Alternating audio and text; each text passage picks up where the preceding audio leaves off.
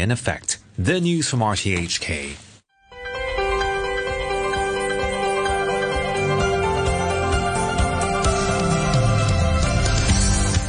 Good morning and welcome to Backchat. I'm Jim Gould and Mike Rouse is guest presenter. Good morning, Mike. Good morning, Jim. On today's Backchat, we're talking about the expansion of Tung Chung New Town and the extension of the MTR line that serves the area. A groundbreaking ceremony was held last Thursday to mark the start of construction work on the rail project. It's scheduled for completion in 2029 and will include two new stations, Tung Chung East and Tung Chung West, and a third new stop at Siu Ho Wan. It's all part of the broader development of the area, which will result in a big increase in population. The new stations will eventually allow more convenient access for many to the MTR. However, it's been pointed out that a lot of new residents will already have moved in several years before the stations are completed. After 9:45, we're looking into a new requirement for visa applicants to declare any criminal convictions. Let us know what you think. You can leave a message on our Facebook page, Backchat on RTHK Radio 3. You can email us at backchat@rthk.hk or give us a call on 233 88 266.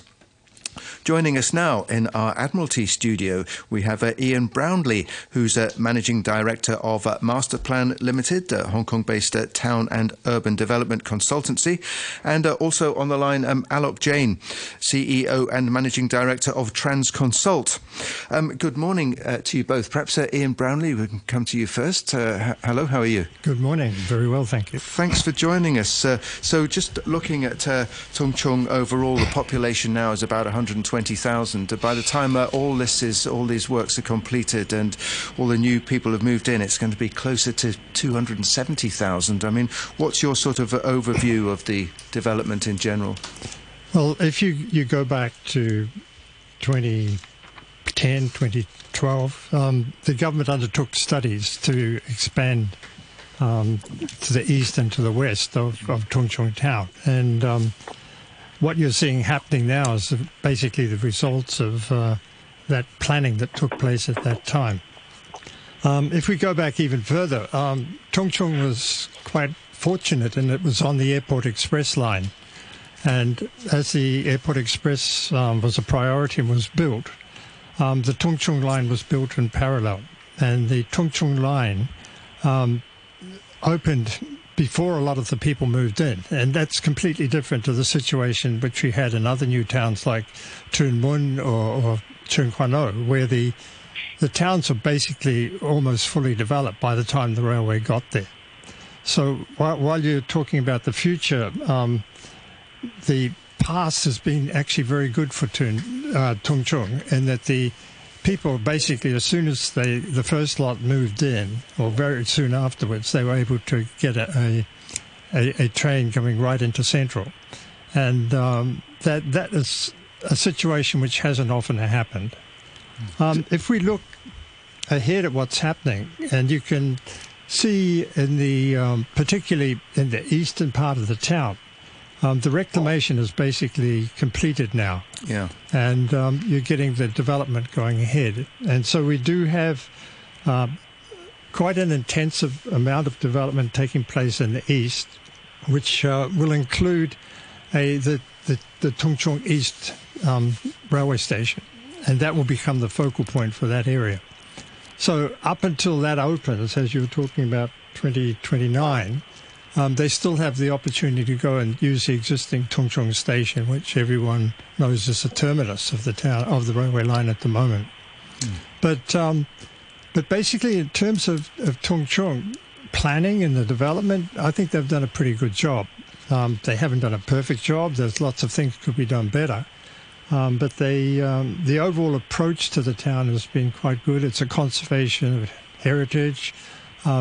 A lot of the areas, Tung Chung Bay, which was originally planned for public housing, the conservation argument won out, and so that area, the Tung Chung Bay area, is basically remaining as it was, unaffected by development, and the streams and the rivers that feed into Tung Chung Bay are also selected as being areas which are of conservation importance and are being managed in a completely different way to a lot of the other new towns where development has taken place. So overall, not too bad. Not perfect. Ian, good morning. Shouldn't we, or should we not, from a planning point of view, be aiming for closer coordination between the build-up of the population and the provision of a mass railway system? I got the impression from your introduction is that we've always done it this way, that we always get the population in first and then we have a railway. And in a sense, Tung Chung people were lucky getting the railway before there was a very big population. Yeah, I think they were very fortunate. In lots of ways, Tung Chung is written on the back of the airport. Yes. And what's happened at the airport, like the expressways and everything. And, that's fortunate. But there's a difference between the funding and the planning. So the extension has for the 2 additional stations has been in position for quite a long time. But as you know, the funding process within government, it's complex. And whether it gets a priority at the right time is really not a matter of urban planning. It's a matter of financial planning and implementation. Right. Well, we used to have the Secretary for Housing was also the Secretary for Transport. The 2 jobs were combined. Why is the coordination bad this time? I don't know. I wouldn't say it's bad. It's not as good as it perhaps could have been. Like they'll still have a railway access to the, to the urban area. It's there. It's a matter of how you connect onto the train. And obviously, as the bulk of the population builds up, it makes it more economic to open up new facilities. Yeah. Alok, yeah. Good morning, Alok Jain. Yeah, hi, good morning, Jim. Yeah, good morning. Thanks very much for joining us, and thanks for speaking on Hong Kong Today earlier this morning about minibus drivers, I think. But yeah, good to talk to you again. What do you reckon about this project, the rail project in particular? The new stations are due to open in 2029, which is still 6 years away.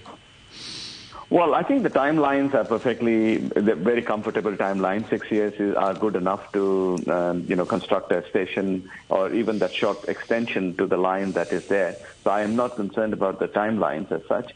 But obviously my concern on Tung Chung line extension comes from the fact that there is a capacity limitation because it shares the tracks with Airport Express. And right now, if you look at the load factors on Tung Chung line, existing Tung Chung line, which is running almost at capacity, is already very high. So adding that, doubling the population in Tung Chung area while relying on the same track and adding just 2 stations, that doesn't mean we are going to run more trains. And that is going to be a bit of an issue. And I think that is an area where somebody needs to look at, because I think that's a blind spot. In that sense. So that would be my concern. But apart from that, I think it's a welcome addition. It has been in the pipeline for quite a long time. There has been, this is one land parcel that was developable. It had been identified for development for a long time. And yes, with more population intake, I think it will put less pressure on rest of the land. We have always been concerned about, per capita space available in Hong Kong, and I think that would probably enhance, those metrics, those indexes for people. Yeah, you're right. The trains on the line have got busier over the past few, especially in the past couple of years. I speak from experience because I get on the train at Sunny Bay every morning when I'm coming to work, and I've seen it. From what you're saying though. Is it going to be difficult or not possible to increase the frequency of the service? So currently, because they are sharing tracks and there are restrictions on the bridge, Ching Ma Bridge, which can only accommodate 1 train at a time, they can run, I think the maximum capacity that they can run is 28 trains per hour. And when you factor in Airport Express trains into the equation, Tung Chung line itself runs down to capacity of about 22 trains an hour, 23 trains an hour. And that is what they're running today. And there may not be more room to add additional trains into the system. And that would mean that you are doubling the capacity, doubling the demand, but you may not be able to significantly add the capacity on the trains. And look, I'm starting to get alarmed about the longer term here, because presumably on land you could duplicate the track. You could have a separate line for Tung Chung and a separate line for the Airport Express if the demand got right up there. But you come back to the bridge point, there's only the one bridge. Would we have to build another bridge as well? Well, not at the moment. I don't see any plans of doing that at the moment, but certainly in the longer run, when you have those new new Lantau development, and then there will be another bridges and another line that will relieve the existing Tung Chung line. But I don't know what the timelines are on those, and those are still a bit far away into the future. But one obvious solution would be to connect Tung Chung line further with West Rail in Tuen Mun by completing the loop. So at least some of the passengers can be diverted towards the northwest. So a lot of people who come down to Mei Fu and then change to West Rail line to go up north, they can directly from Tung Chung go towards Tuen Mun. They don't have to take a bigger loop. So that would relieve some of the capacity on the existing Tung Chung line. All right. What about, I'll come back to that point in a minute, what about the interim? Is it going to be lots of buses or minibuses before the railway's in? Well, buses are already there. There are a lot of buses and minibuses in Tung Chung. New Lantau Bus is the franchise service provider. In addition to that, a lot of Airport Express buses.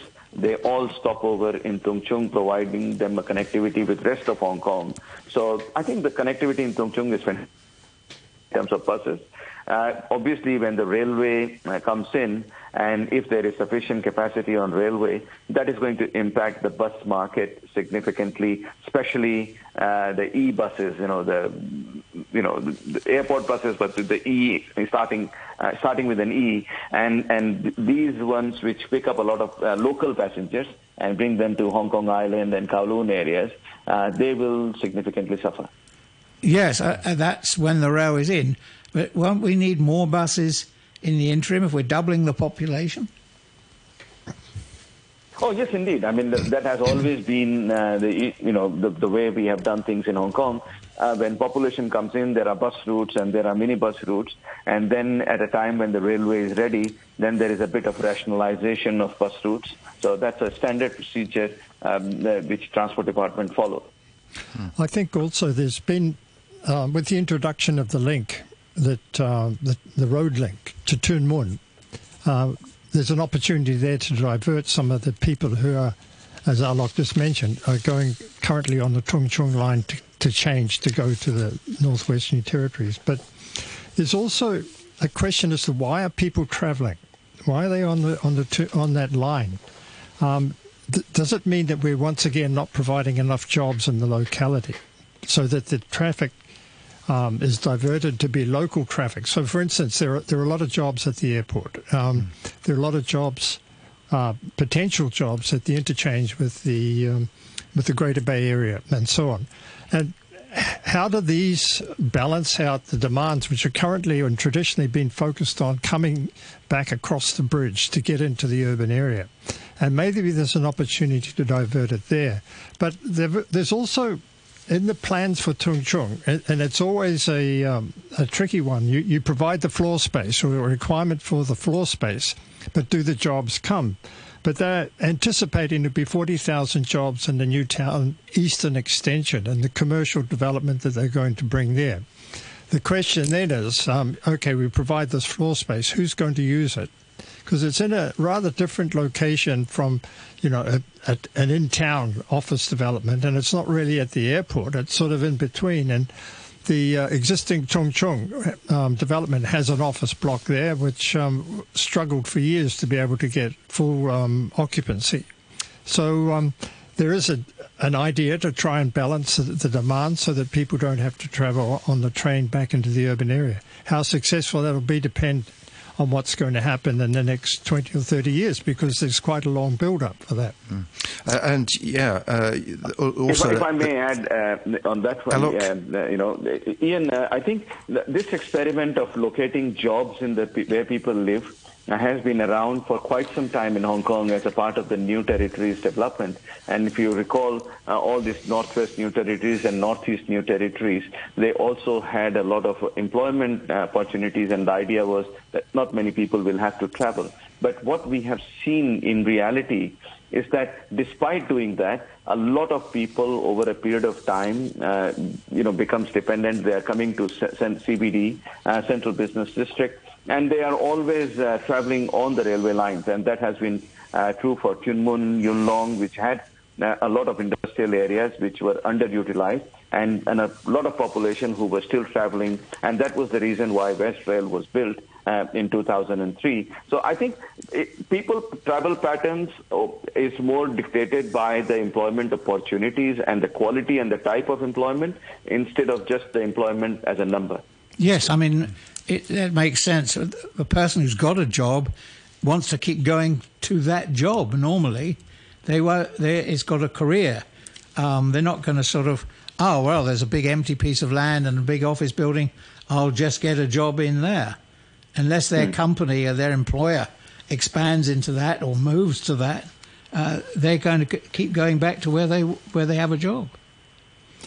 I think that's probably correct to some extent. But, if we take a bit of a longer-term look, the connections to the Greater Bay Area across from Hong Soi Kyu and Northwest NT are going to be much more direct. So if there's employment opportunities available in that direction, which we know that there will be because of the build-up of economic development on the end of the bridge connection, basically, and the new railway connection, that there's going to be opportunities created in that way.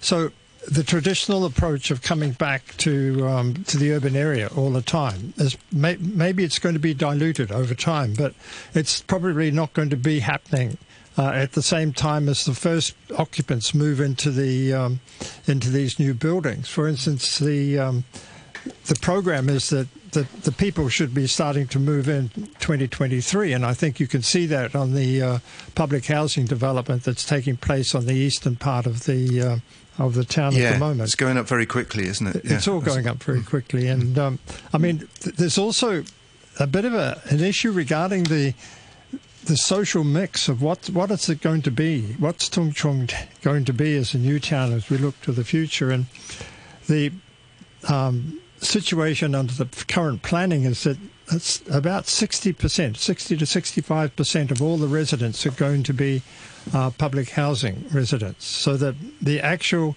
occupancy in terms of, or the availability of flats to purchase in the private sector is going to become a reduced proportion of what's probably been there in the past, because the original development of Caribbean Coast and the other major private developments there is going to be becoming a smaller proportion of the total as the number of public housing sites and the number of public housing flats become available. So if you look at that and you look at the problems that we've had in other areas where there's been very high concentration, like if you take Tin Soi Wai as an extreme example, very high concentrations of lower income families, then whereabouts are they going to get their job? Where are they going to be able to travel to get their jobs? How far are they going to have to go?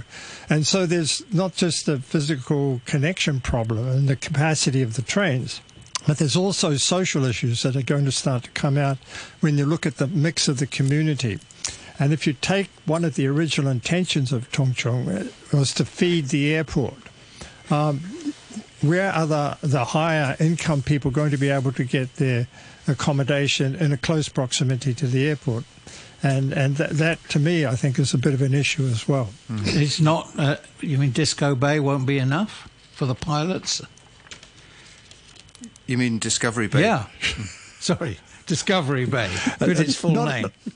I mean, it's an issue because not everyone wants to live in public housing, and not everyone is eligible to live in public housing. So the middle income people who are not eligible for public housing, where are they going to go? If we got very limited numbers of private flats available, and if we just look at what happened with the with the MTR, when they gazetted the tender for Oyster Bay development, which is a proportion of that is still public housing, but also the main component of private housing is likely to flow from a development like that. And they put it out for bidding, and they got 3 bids from Cheung Kong, Sunway and Wheelock, who are 3 of the bigger developers, and my view have their pulse on the market and the future market. And the MTR withdrew that from sale because they were not satisfied with the tenders that they got.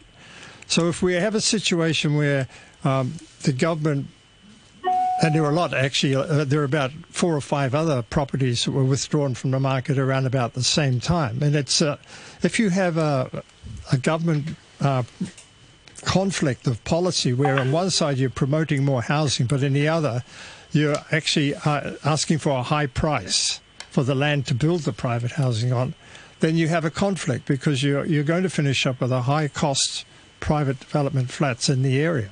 So that is a big opportunity that's been delayed and deferred. So when is that going to be put on the market? We don't know. They just said they just said last week at the MTR AGM that they will put it on the market at an appropriate time. But your fundamental point there was that a lot of the people working at the airport are going to be middle management or relatively well off, maybe too well off for public housing. So where are they going to live? Tung Mun. Why? I think there is the Northwest New Territory link. That is the one reason why it is important. There is an ample amount of in the private housing that is there in Northwest New Territories, and there are a lot of new developments that are going to happen. Hung Choi Kyo is a new development node that is going to be built in. That is a new station on West Rail line. So I think that all that connectivity towards Tung Chung would matter, and it will also help to disperse some of the demand on the future Tung Chung line.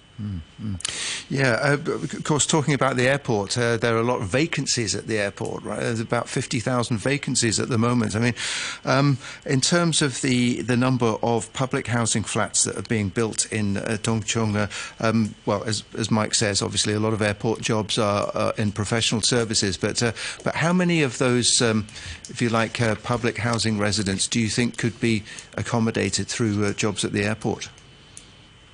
Oh, I have no idea, actually. I mean, it depends. Well, usually it will be just the frontline jobs, you know, usually at the lower rung of the organization. They will, of course, could be coming from there. So these will be cleaners, baggage handlers, and people like those who will be more eligible, who will be eligible for public housing, depending on their incomes.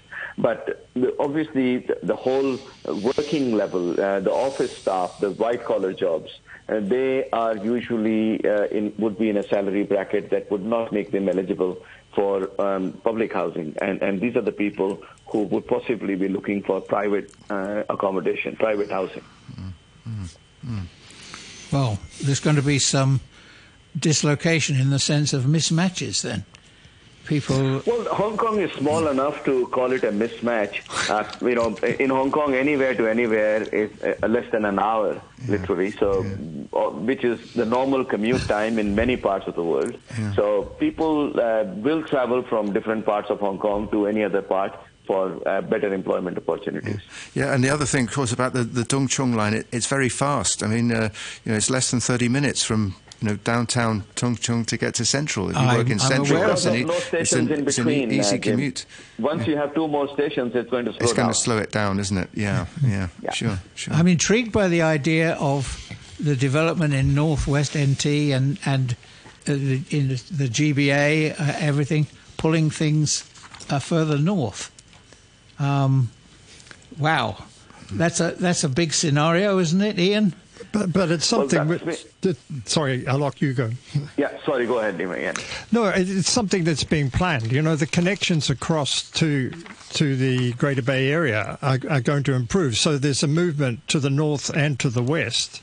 And if you look at the overall plans and the connections across, the east of Hong Kong Island, east of Hong Kong generally, is still going to remain basically the underdeveloped, environmentally friendly area with nice country parks and everything. But the western side is going to be the connection point across. And you can already see that, I think, by the recent opening up of the bridge connection across to private cars. And in today's paper, they're asking for more opportunities to go that way.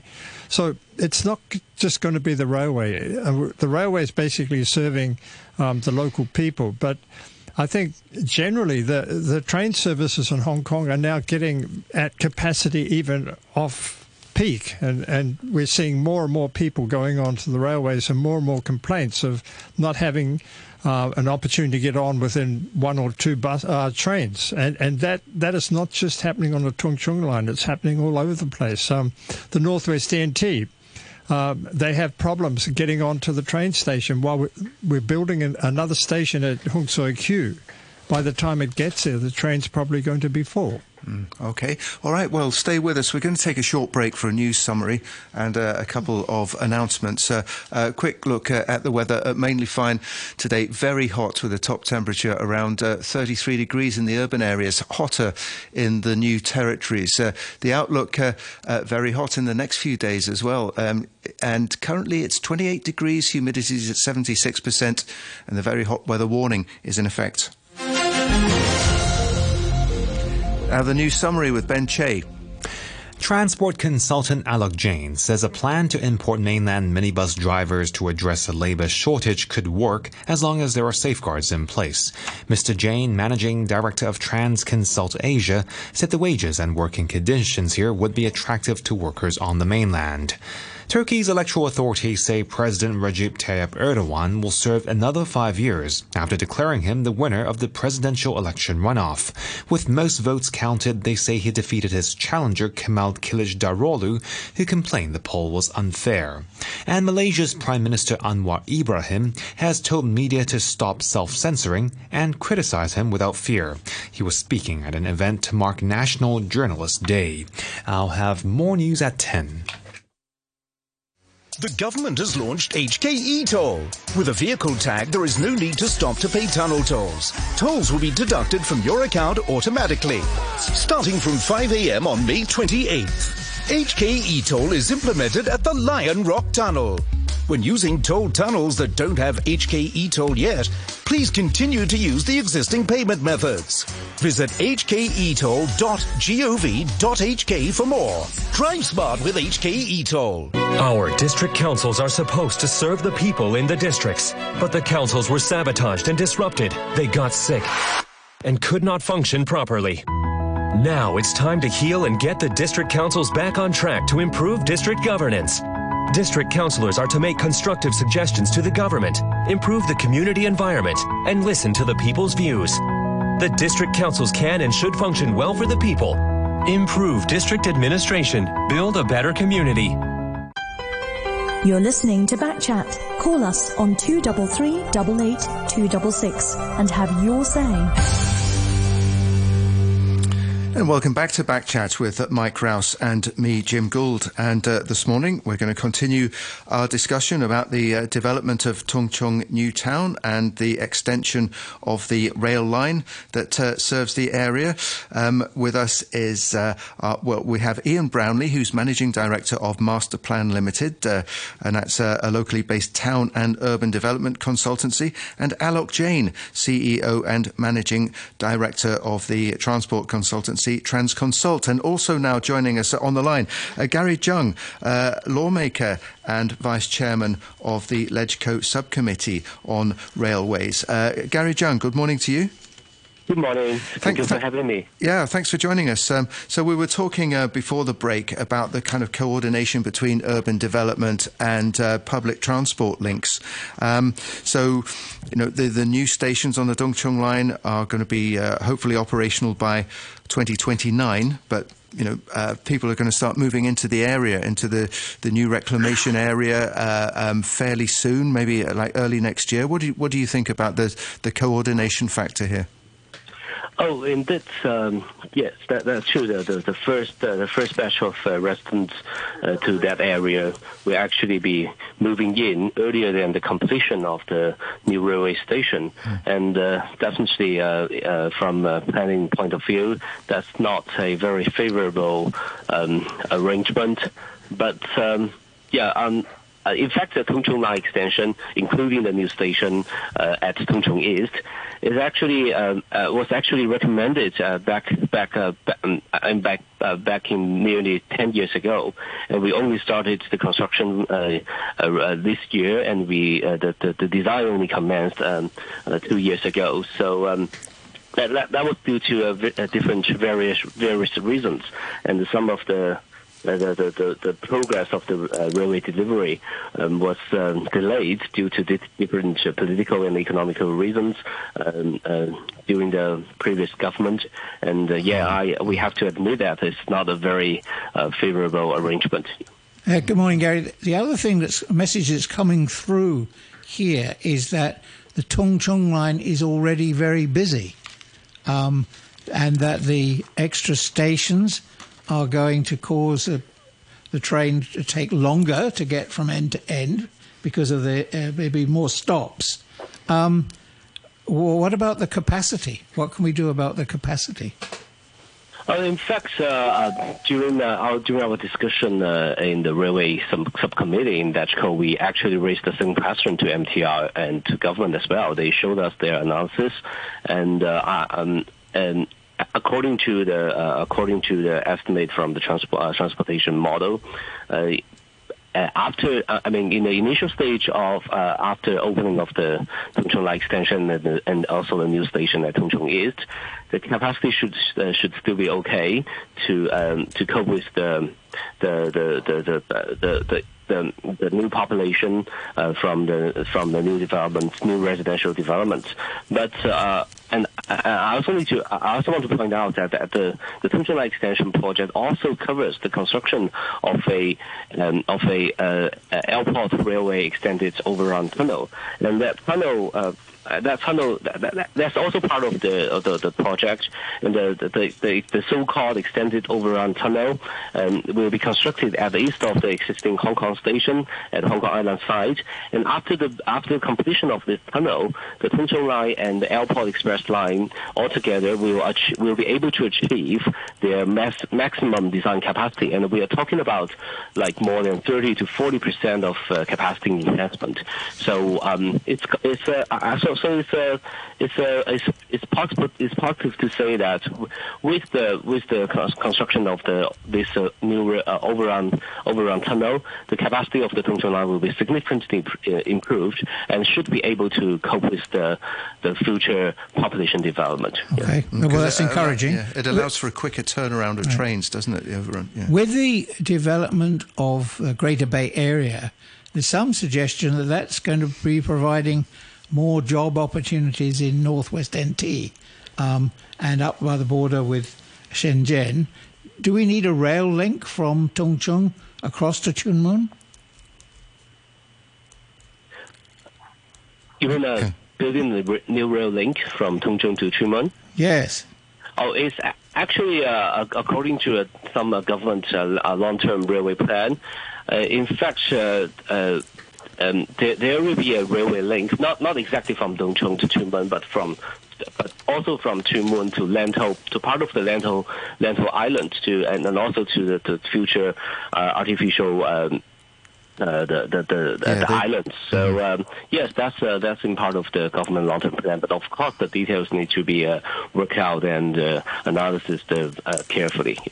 That's the Gawi Chau artificial islands, which envisages a line coming from Hong Kong side through there, underneath there, and then looping underneath Lantau to linking up with Sunny Bay, which is. Already gets quite busy, actually, especially when the Disneyland trains come in and, the platforms get quite crowded. Do you have any concerns, Gary Zhang, about the capacity at Sunny Bay Station? In fact, as I just mentioned, for the initial stage, when we talk about Disneyland, the crowding caused by Disneyland, the Disneyland park, we have to bear in mind that this passenger flow actually is happening at a different time as those commuters. I mean, those traveling during the morning peaks and the evening peaks. So actually, the passenger flow profile of the Tung Chung line is actually distributed throughout the day. It's not like super concentrated like what we saw at Admiralty Station in the past. So I sort of agree with the MTR and government that for the initial stage of the project opening, after the project opening, the capacity should be okay. And really the key of the key factor will be the completion of the overrun tunnel, because that will significantly enhance the train frequencies and enhancing the capacity for nearly 30 to 40%. And with that overrun tunnel, it should be okay. Yeah. Alok Jain, you mentioned earlier though that there was there's a limited carrying capacity on the bridge. That's correct. Yeah. So on the Chiang Mai Bridge, there is a structural limitation of the bridge which can not train at any given point of time on the bridge. So only one train, one in each direction. On the bridge. Yes. So the bridge. Yeah. One in each direction, yes. One. Okay. So it could be two trains, right? One. Yeah. Yes. Okay. But only one out of airport and Tung Chung line. Only one at a time. One at a time in one direction. Yeah. Yes. So if it's the Airport Express going over, it's not the Tung Chung line. That's correct. Yeah. So it has to share the tracks, and there are parts that have to be allocated between the Airport Express and Tung Chung line. Gary Jung, it has been suggested that, the Tung Chung line and the Airport Express, they share the line for most of the way, apart from going through the stations. Has been suggested that more lines, parallel lines, could be built. Do you have any thoughts about that? Yeah, I think the bottleneck or actually the maximum capacity is as just mentioned, is actually it's limited at the Chiang Mai Bridge and also the cross harbor tunnel or the cross harbor railway tunnel, because at these sections, the Airport Express and the Tung Chung line, they actually share tracks, and this cannot be easily changed. But again, as I just mentioned, even as of today, this maximum capacity has not been fully utilized, and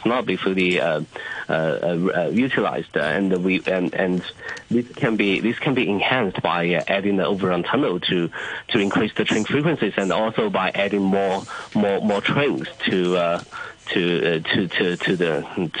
services. And the population increase in the Lantau area is actually already being considered in the master planning, in the town planning of the area. So still we need to look at numbers and compare them, and to say whether they are enough, whether they are sufficient. I think to some extent we're just going to have to wait and see, aren't we? We think we've coordinated, we think we've got the transport build-up and the population intake roughly in line, but experience will tell us whether we got it right or wrong. Yeah, I think also as the Tung Chung town matures, people won't want to, for instance, the new ones that are moving to Tung Chung, they over time will break their connections to the urban area, and they'll be hopefully the whole of the airport area, the Tung Chung, the other developments in there will become more self-sufficient, and also the distribution of other jobs off in the other direction to the north.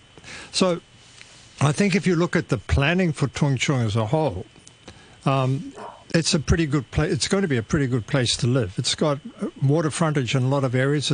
It's reasonably well urban design. But I think there's still opportunities that could be developed to make it an even better place, just by, for instance, connecting Sunny Bay to Tung Chung along the waterfront. You're going to have an opportunity to create a recreational spine, which is probably similar to that which connects along the waterfront between Sha Tin and Tai Po, where you have a road, a footpath and a bicycle path, and you have recreational facilities along the way.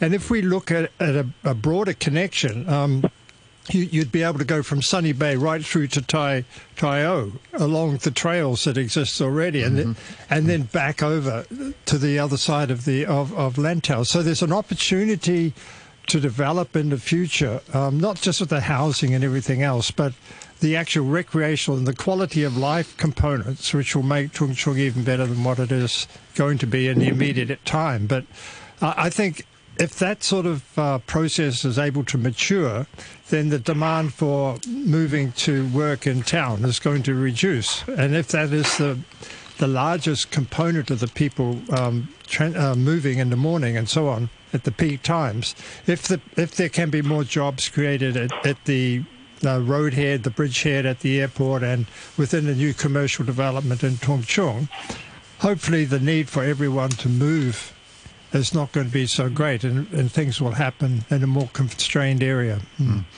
of course, Tung Chung also has great access to Lantau Country Park. Yeah, it does. It's brilliant. Yeah. Do you have any thoughts about? Traffic at the moment is restricted. If you want to go over to the south side from Tung Chung, would you expect in future it will be made a bit more easy? Personally, I hope they never do, because there's a character to the South Lantau coastline which is so completely different to everything on the north, and that's been a policy to sort of keep the south for recreation and environmental quality. And I think that's an opportunity which should be retained as long as can be possibly retained.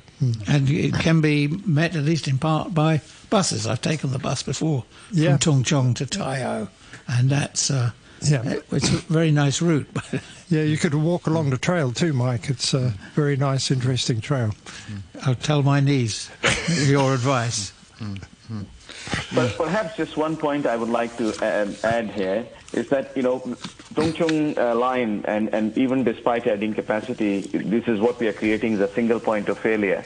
So if there is any signaling or any failure that happens on Tung Chung line, that is going to create havoc. And obviously that would mean that the government should retain a significant amount of transport in terms of buses to give resilience to the network. And it should not be bus or rail, it should be bus and rail kind of a solution. Okay, all right. Well, thank you to all of you for joining in our discussion this morning. That was Alok Jain, who you just heard, CEO and Managing Director of Transconsult. Thank you to Ian Brownlee, Managing Director of Master Plan Limited. And thank you very much to Gary Jung, a lawmaker and Vice Chairman of the LegCo Subcommittee on Railways. Stay with us. We'll be back in a moment. 95 years of public service broadcasting. Stay tuned with Hong Kong. Hello, I'm Michael Wong, the Deputy Financial Secretary. For the past 95 years, RTHK has shared a common journey with Hong Kong people. Going forward, I trust that RTHK will continue to provide Hong Kong with more programs that are rich in content and that can move our hearts. 95 years of public service broadcasting. 95 years. Stay tuned with Hong Kong.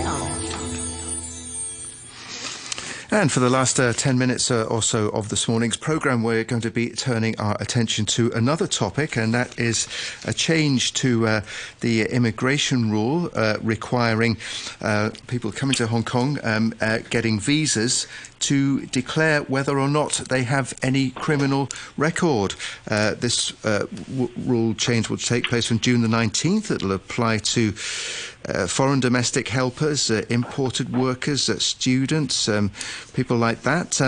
We're now joined on the line by Stephen Barnes, who's co-founder of the immigration consultancy Hong Kong Visa Centre and author of the Hong Kong Visa Handbook. Stephen Barnes, good morning to you. And a very good morning to you. Thanks very much for joining us. So I guess a lot of people would say, well, this sounds perfectly reasonable. What do you think about this change? Well, it is actually. I mean, I think Hong Kong has historically been an outlier, not requiring applicants for status here to disclose their criminal status or otherwise as part of the application process.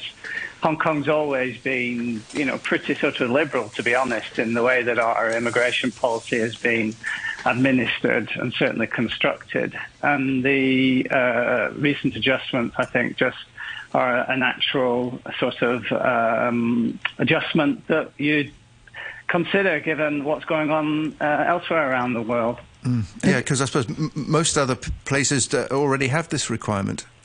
Very much so, very much so, yeah. And in fact, I mean, the way that it's being put into the mix at the moment, it's still, relatively easy because all that you need to do is to make a declaration as to what your status is. In many other jurisdictions, that's not sufficient by itself. You need to, chase around the world to every other jurisdiction that you may have lived in over the prior 10 years and get police clearance certificates from those jurisdictions, adding significant cost and stress and time to applications. The Immigration Department are asking for that. They're just saying, you want to come and live here. We want to know if you've got any criminal convictions or not, which I think is reasonable, all things considered. Well, it sounds reasonable. My worry is what you've just implied, which is what's the enforcement going to be like? Well, that's a good question, Mike. That's a good question. What's happening here in all of this, of course, is that the Immigration Department are being a lever to pull that they haven't had historically. And, the Immigration Department exercise their duties under the provisions of the Immigration Ordinance, which devolves discretion to the administration of visa policy to the Director of Immigration. There's no government gazette that sets out, transparently what the decision-making criteria are in relation to various applications. And I can't see that coming into play in terms of how discretion is going to be used in relation to, those people who do have criminal convictions and who are disclosing them as part of the new application process. Well, there's two things, isn't there? One is what happens if you disclose your criminal conviction. You had, something relatively minor in the Philippines or Indonesia 10 years ago. Does that mean you can't get a job as a domestic helper in Hong Kong? Well, that's a good point. All I can sort of speak to this is sort of my anecdotal experience down the years. What I've come to fathom is that, well, firstly, it used to be there was no known record of serious crime. So the question is begged, what amounts to serious crime or not? You may recall back in 2012, Mike Tyson was due to come to Hong Kong to give a speech. And because he was getting paid for it, he necessarily needed to apply for short-term employment visa. Well, being a highly public figure with a record of a record of known serious crime, a conviction for rape, the question is begged as to what the Immigration Department were going to do about that. Now, you can only conclude from the fact that he was able to come and give the speech that they didn't have any particular problem with him and his rape conviction. Now, what the underlying rationale for the positive decision was in that case, your guess is as good as mine. But you can also kind of glean from, well, I've been able to glean down the years from the way the Immigration Department have treated those foreigners who have found themselves in hot water with the courts here whilst holding employment or other residence visas. Generally, if the sanction has been something less than imprisonment, the Immigration Department have inevitably granted those folks extensions to their visas when they've come up for renewal. So that doesn't seem to have been held against them. And then I've also been, down the years, receiving plenty of questions via my website where folks have disclosed to me that they have had various convictions for various things, generally smaller instances, infractions of the law, drunk driving, drugs charges, this kind of stuff. that they were concerned about whether they were going to be able to get visas approved, and I've had a bit of a dialogue with them. My operating assumption has been that subsequently they've applied for the visas anyway. Never heard back from the majority of them to suggest that they got denied as a result of having that in their background. But then again, you see, they didn't have to disclose it. So if they weren't having to disclose it, query how sort of deeply were the Immigration Department looking, to see if there was a known record of serious crime before they granted their approval. So what's going to happen to someone who's found out later to have made a false declaration? Well, I mean, in a sense, making a misrepresentation to an immigration officer is a criminal offence in itself. So, yes, indeed. Yeah. But I mean, the obvious sanction is sort of is you'll be sent home. Your visa will be denied. Correct. Cancelled. Well, either denied if it's discovered prior to approval. Right. Or cancelled if it's discovered after approval, yeah. Right. So this is the best policy, right? Well, yeah, I was just thinking, so your helper did something in the Philippines 10 years ago, and then suddenly she's whipped away. You wake up one morning, you haven't got a helper, because her visa's been cancelled. Well, there's another question, too, which is, what are the Immigration Department going to make of spent convictions? Most jurisdictions, Hong Kong included, the Rehabilitation of Offenders Ordinance, I believe it's called, create the environment for small criminal convictions to be wiped off the slate, as it were. Yep. I think if it's less than 10,000 Hong Kong dollar fine, 3 years later, it just gets removed from the record. And so what are the Immigration Department going to do about spent convictions that I disclose as a matter of course, but are indeed spent in the jurisdictions that, they were earned, if you will? Are they going to have to be spent equally in the sense that the Hong Kong system would have regarded them as spent as well? Well, you'd imagine so, right? But once again, your guess is as good as mine. And also I'm puzzled because there used to be a form when I went to America that you had to declare you weren't coming to do any terrorism, or you weren't planning a serious crime, or you weren't going to do anything spying. But I always wondered about the usefulness of those. Well, I can't imagine anyone ever saying yes. Well, they pulled it out of sort of deep from within the legislation, right? And there was some obscure, very old language, moral turpitude or something like that. Yes, I even learned how to spell turpitude. Yeah, that was it. Yeah, exactly. No, we haven't got any of that. I think you just have to tick a box or otherwise on the forms here now. And if you tick a box to say that you have to write a letter and explain yourself, and then see, what they make of it. In reality, are people going to answer that question honestly, or are they just going to tick the box? Well, I'm going to advise my clients to tick it honestly, obviously. But I think you find that most people do. Coming to Hong Kong, going to any jurisdiction, to move here is a serious matter, and you don't want to do anything to compromise, the potential for that. And it could be worse. I mean, in many ways, this is not going to apply to visitors at this time.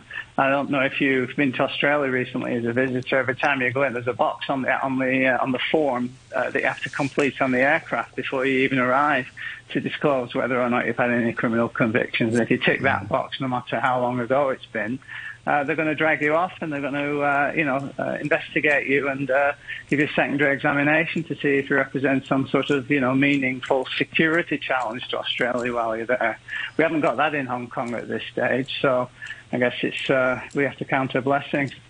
Do you think a lot of employers might welcome stricter vetting or testing? I mean, given that, domestic helpers often dealing with children, elderly people, that sort of thing?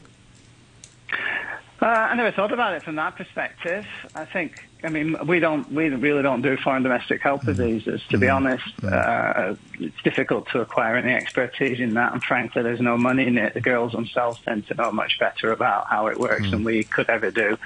But just in terms of, other employers that are seeking visas to enable their foreign nationals to come and live and work in Hong Kong, one would assume that they're doing their own level of diligence in the background before they extend job offers to them, and I'm not certain that they ever thought that the Immigration Department might play a role in doing some vetting as to, the quality of the characters of the folks that they were hiring. Mm-hmm. But it's interesting, right? I mean, now it's one extra question in the process that never used to have to be addressed that could compromise the potential for that foreigner to get employed after all. Okay. So, yeah, we'll wait and see. Yeah, all right. Well, thanks very much for speaking to us this morning on the programme. Stephen Barnes there, co-founder of the immigration consultancy, Hong Kong Visa Centre. And thanks to our listeners, and thanks very much to you, Mike. 0 criminal convictions up to this point. Right, very good. OK, let's hope it stays that way. And we'll see you next Monday. Coming up is the news summary, followed by the brunch.